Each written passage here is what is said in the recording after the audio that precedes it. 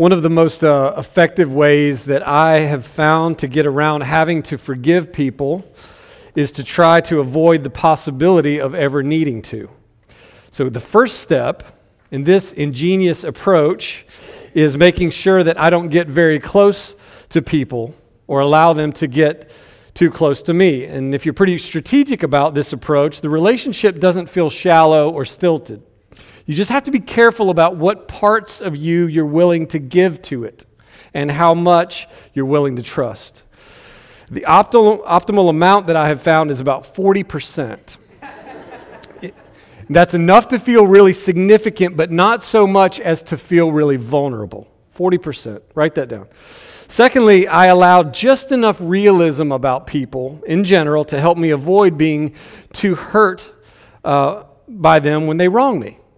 Because that's what people do. They wrong you. And no, that's not me being cynical, just being realistic. And there is a difference. I'm not quite so sure what the difference is, where the line is between realistic and cynical, but there is one, trust me. So let me just summarize this approach. If you follow this way, when people do something hurtful to you, whether intentionally or not, you can tell yourself that you weren't that close to them anyway, and they're just people being people, right? You can compartmentalize the hurt and the disappointment that you might otherwise feel just by filing it in the unfortunate but unavoidable realities of life folder, because I know you have one. Fact is, you've already done the work on the front end, right? By not getting your hopes up, by not allowing them to matter too much to you or to matter as much as they would otherwise, and you can just move on. Of course, I'm being facetious, right? But I have found that this works most of the time, or, some of the time. It works enough of the time. Maybe.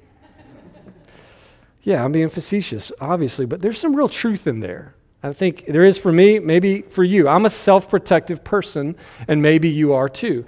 It served me in many situations, especially as I navigated a really catastrophic relationship, complete loss of my relationship with my father, and some other family. But self-protection has also been a liability for me in 24 years of marriage and in relationships where simply withdrawing or compartmentalizing is just not an option, nor should it be.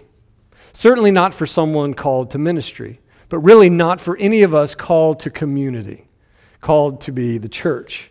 But maybe you can relate to this, to what I'm saying here, or maybe you wish you could relate because, maybe many of your close relationships and deep investments have come at a price, with as many wounds and many difficulties and as much broken trust as you can stand or can't stand. But I think if this is kind of a spectrum, wherever you are on the spectrum, what we know from the gospel is that avoiding forgiveness is simply not an option, whether preemptively or responsively. That's because getting hurt and hurting others is unavoidable unless you decide to become a hermit. The gospel tells us quite plainly that the answer to the problem of human failure and its toll on everyday life, which Jesus calls sin, it's not to avoid relationships nor to try to curate them perfectly with all the right people in all the most ideal situations. And it's certainly not to develop a fluffy and sentimental view of people that doesn't actually face reality. The gospel answer is actually to be ready to forgive others and to seek forgiveness from others, to always be ready, as hard as that is. As Dr. King once said, forgiveness is not an occasional act. It's a constant attitude. And I think this insight, it captures well how we can be forgiving even when someone refuses to admit their wrongdoing, making it seemingly impossible to come by the necessary reciprocity of forgiveness or the reconciliation that's meant to come on the other side. But if we survey the New Testament, I think that we can confidently argue that the call to forgive is the most prominent of all the ethics of Jesus, who includes it, actually, in the prayer that he gave to his disciples when they asked him, how do we pray? And it's the one we pray together every Sunday. In the Lord's Prayer, we don't say, think about this, we don't say, forgive us as we feel really sorry and as we get better at doing or not doing the things for which we need forgiveness. What do we say? Forgive us our trespasses as we forgive others who trespass against us. It's weighty. And this means that beyond all the relational and the emotional, the psychological, the social, and the societal reasons to forgive that are woven into the redemptive nature of truth, there's an undeniable spiritual one.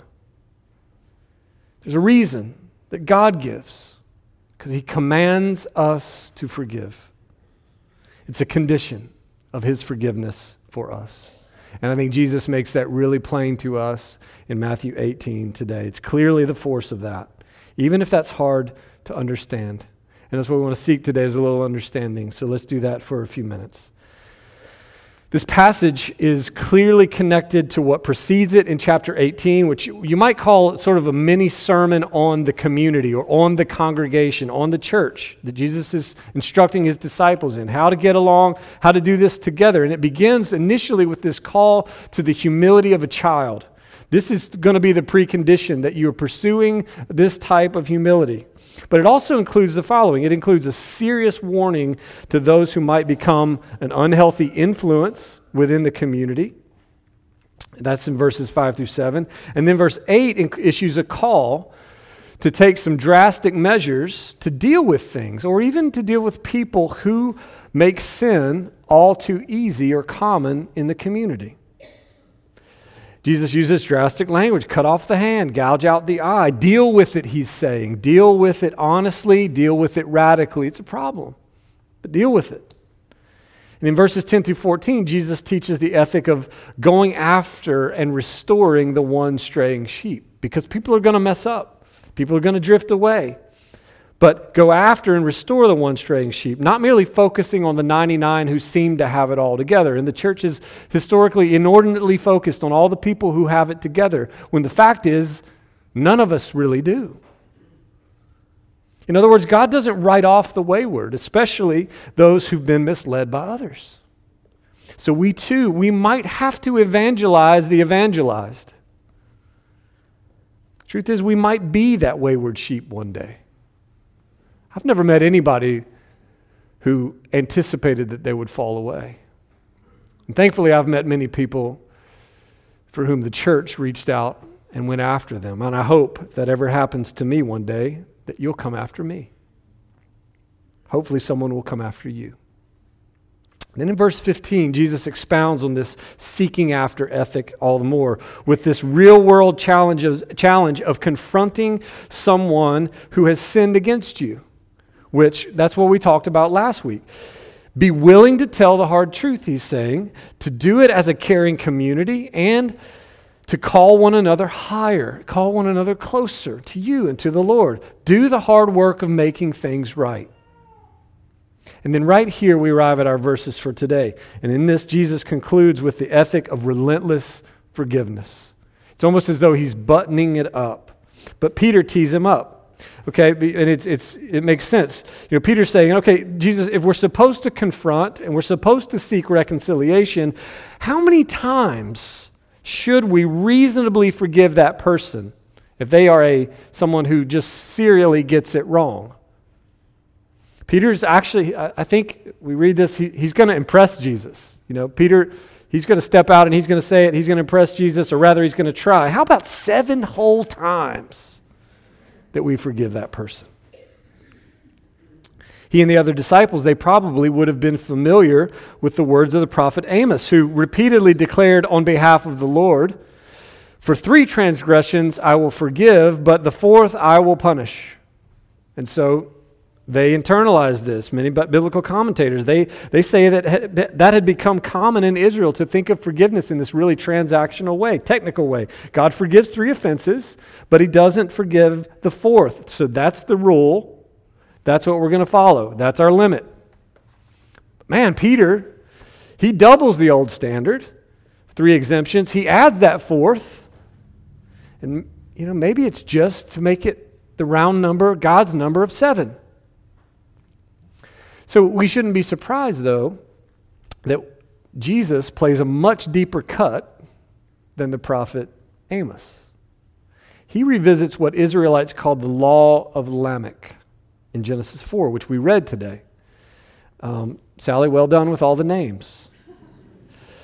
Lamech is proud of his vengeful ways, right? He thinks he's more powerful than his notorious great-great-great-grandfather, Cain. He's multiplying the power of revenge, right? Look at me, he says to his wives. I'm a tough guy.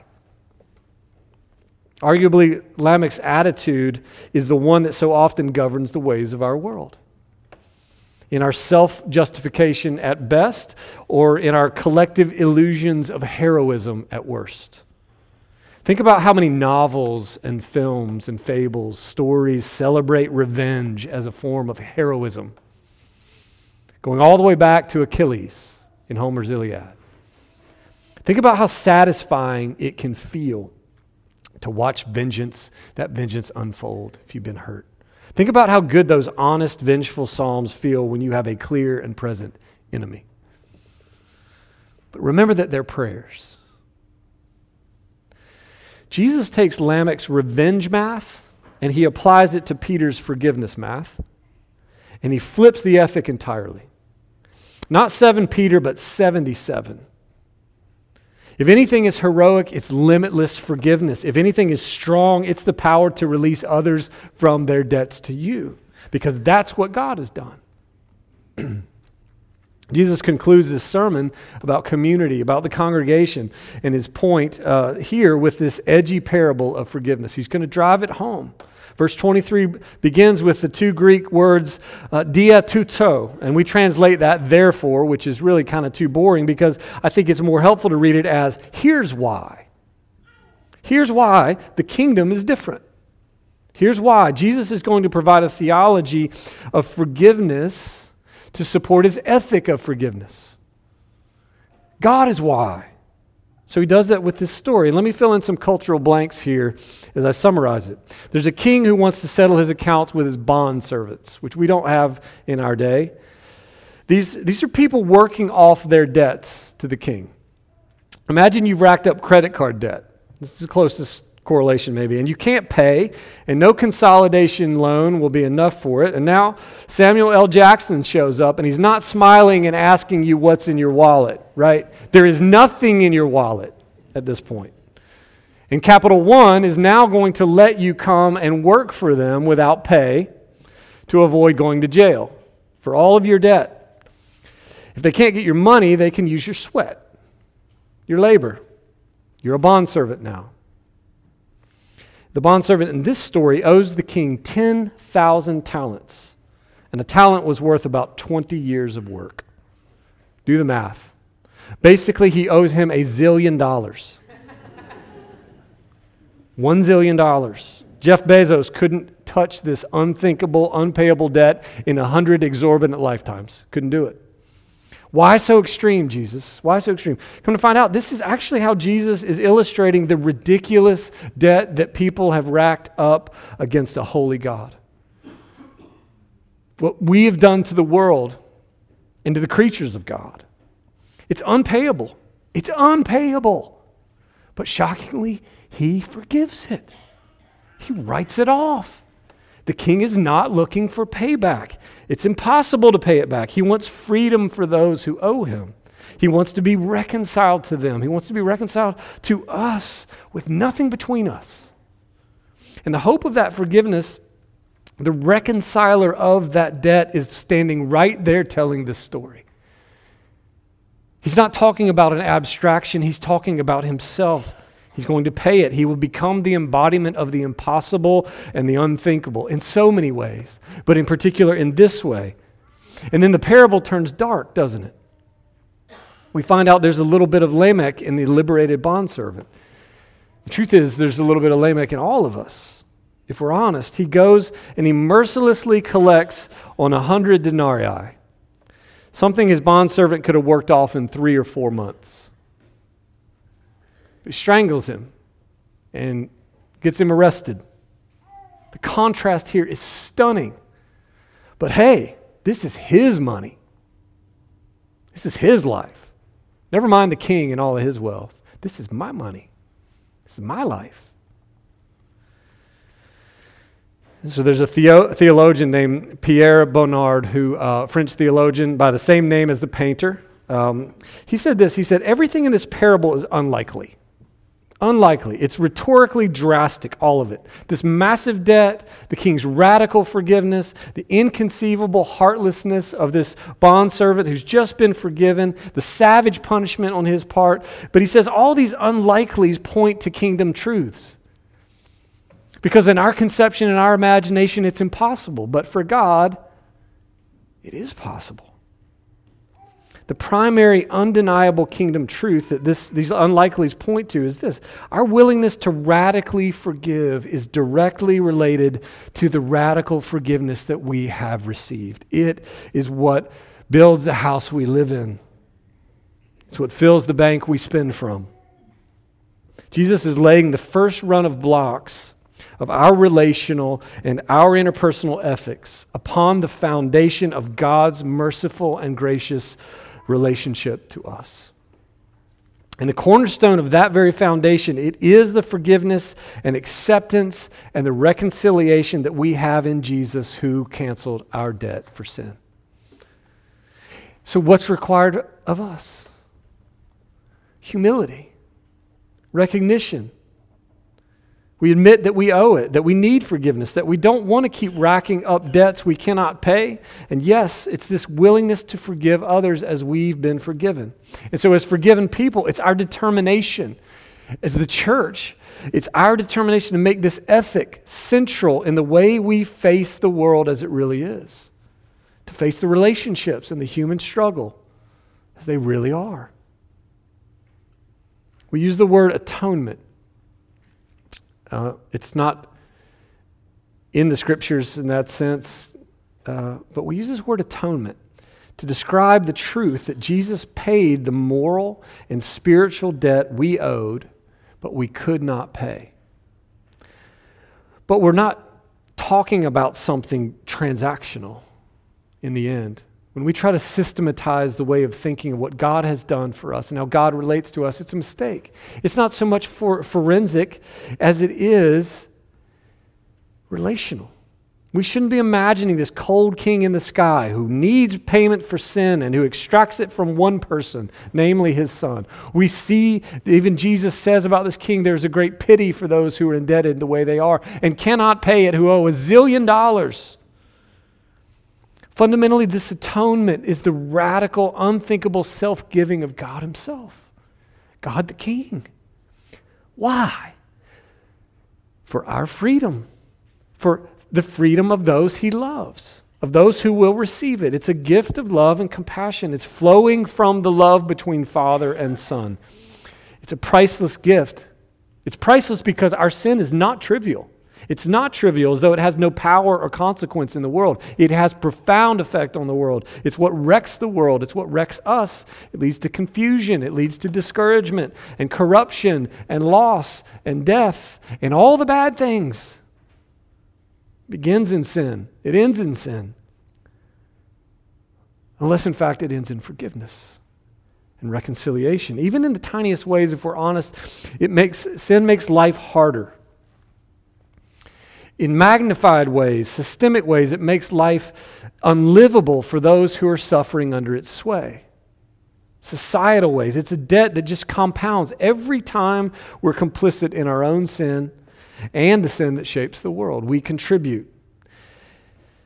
And that sin that we share, it represents a massive debt that we owe to God. Because why? God created this world for peace and for order, for flourishing. Sin crucifies the innocent. But the innocent, Jesus willingly but agonizingly cancels our $1 zillion debt. He does that on the cross. And when we embrace it fully as our way of seeing, the cross is our way of seeing, our way of being, the cross is actually able to liberate us from the root of all our problems, all our difficulties, and from all the devil's works that destroy the creatures of God, as we'll talk about in the baptismal liturgy today. It liberates us. And in fact, it's through us that it liberates the world. We live in a world of perpetual debt accumulation, I think, if you could think about it that way, relationally and otherwise. And that's why our forgiveness of others matters. If we don't, with these instructions, who will? It applies the power of the cross. The church applies the power of the cross to the daily relational debts and struggles of life, and applies it to the sin that so easily besets us and our world. You don't have to be a Christian. Listen, you don't have to be a Christian to know the power of forgiveness, how important it really is. Just for grins and just for giggles, I asked ChatGPT, the AI, this question. These are the kinds of questions I like to ask ChatGPT. Why should people forgive? And it spit out 10 reasons instantly, 9 of which had nothing to do with religion or spirituality. Emotional healing, mental well-being, relationship repair, self-empowerment, moving forward, reduced resentment, compassion and empathy. And number 9 was health benefits, including lower blood pressure, reduced risk of heart disease, a better immune system, and more. Imagine that. God's a genius. God understands the creatures he has made. And even in AI, somebody showed me a picture. They asked an AI, hey, show me a picture of Jesus flipping over the tables in the temple. Have you seen this? It's literally Jesus doing a backflip over a table in the temple. But the AI got this right, didn't it? So let me just close with this.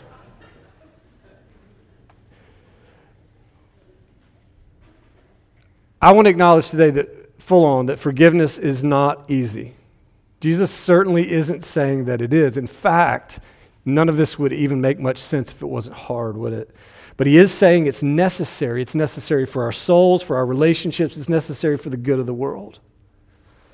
He's saying that none of us are reduced to the sum of our failures or trespasses. And so we can't reduce others to them.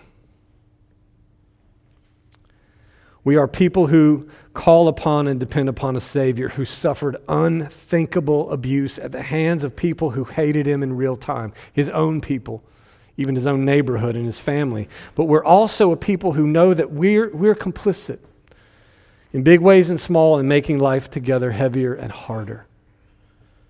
We're called to something different. Our only hope is a way better than our own, per usual. Our only freedom from the unforgiveness that magnifies the pain of living in a broken world is what? It's radical forgiveness that has made us free and cleansed us and our consciences so that guilt and shame don't win.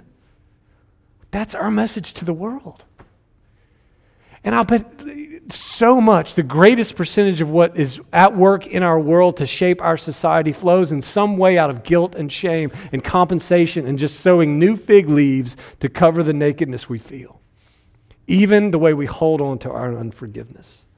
We're all learning to let forgiveness win. We all have people in our lives who've wounded us, many of whom have never, and they may never return to seek forgiveness. And that can keep us feeling really stuck, either wanting to forgive and reconcile, or it can keep us really bitter, demanding real payment and real sincerity and expecting real remorse that, listen, it may never come. But again, Dr. King's words, I think, are spot on. We're called to this constant attitude of forgiveness because we have been so radically forgiven. Willing to forgive because you know what? That keeps us really near to the heart of God. Even when our hearts are heavy.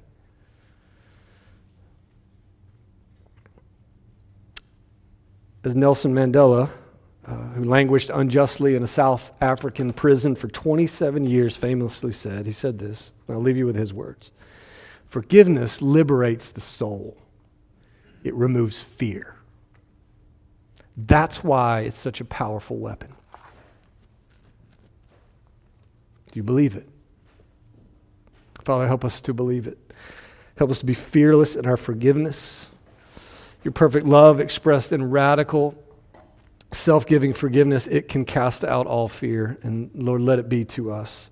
Help us to wield forgiveness as a weapon against our common enemy who would constantly try to pit us against one another and against you. Jesus, help us to trust your words. Help us to trust your ways. Never letting our unforgiveness become a barrier between us and you. Holy Spirit, heal us of the wounds that remain.